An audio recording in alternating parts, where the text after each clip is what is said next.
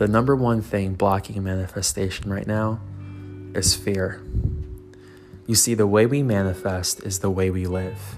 And if we're attending to our manifestation practices and rituals and routines, and we're saying to ourselves subconsciously, if I don't do this, then I will not be abundant. If I don't journal a certain way, if I don't use grab avoid numbers, if I don't do my intention setting, then I won't have my divine lover come to me.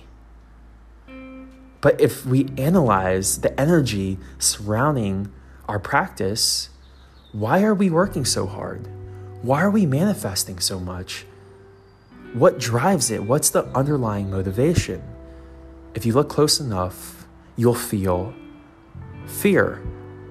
We're scared that we won't experience abundance if we don't do this. We're scared that our person won't come back. And so we hurry and we rush ourselves and we push ourselves to manifest. And we push ourselves to journal and we push ourselves to set intentions. But it's all coming from a place of fear.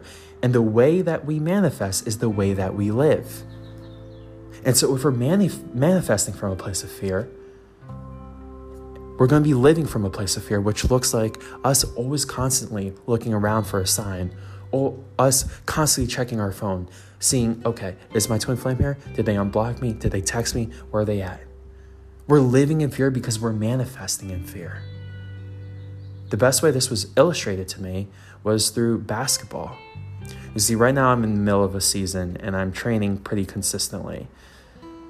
But when I play, I'm not playing to my potential.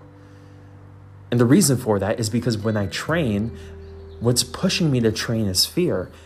What's pushing me to train is, okay, Daniel, if you don't do these drills, you're going to mess up in a game. So every time I step onto the court, I'm instilling fear onto the basketball court. So when I play basketball, there's so much fear surrounding the whole entity and spirit of basketball that I do not live up to my potential. And it's the same thing with life.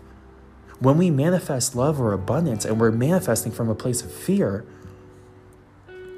when it comes to actually living our experience, we have so much fear around love, so much fear around money.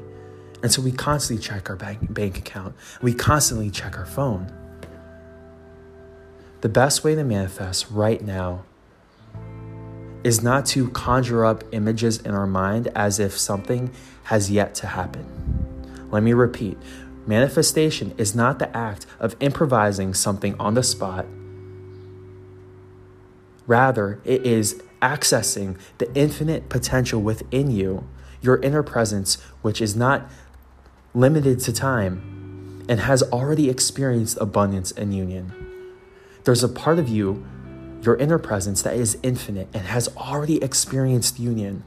So what you need to do, rather than just conjure up images and just say, yeah, I'm abundant, I'm abundant, I'm abundant, I'm in union, but to feel into the experience that already has happened of you and your twin flame coming together, you and your divine lover coming together, you experiencing your abundance.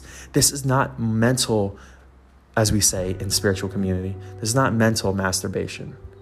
This is an actual lived experience. There's a part of you that can extend to the future because your inner presence has experienced everything. And so manifestation isn't about making up things in your mind, but connecting to your future self that has already experienced it. Listen to that again. You have already experienced it. And because you have already experienced it, there's no need to fear. What I'm really saying is everything that you want is it's already here. Everything you want is already here. I love you all. Bye.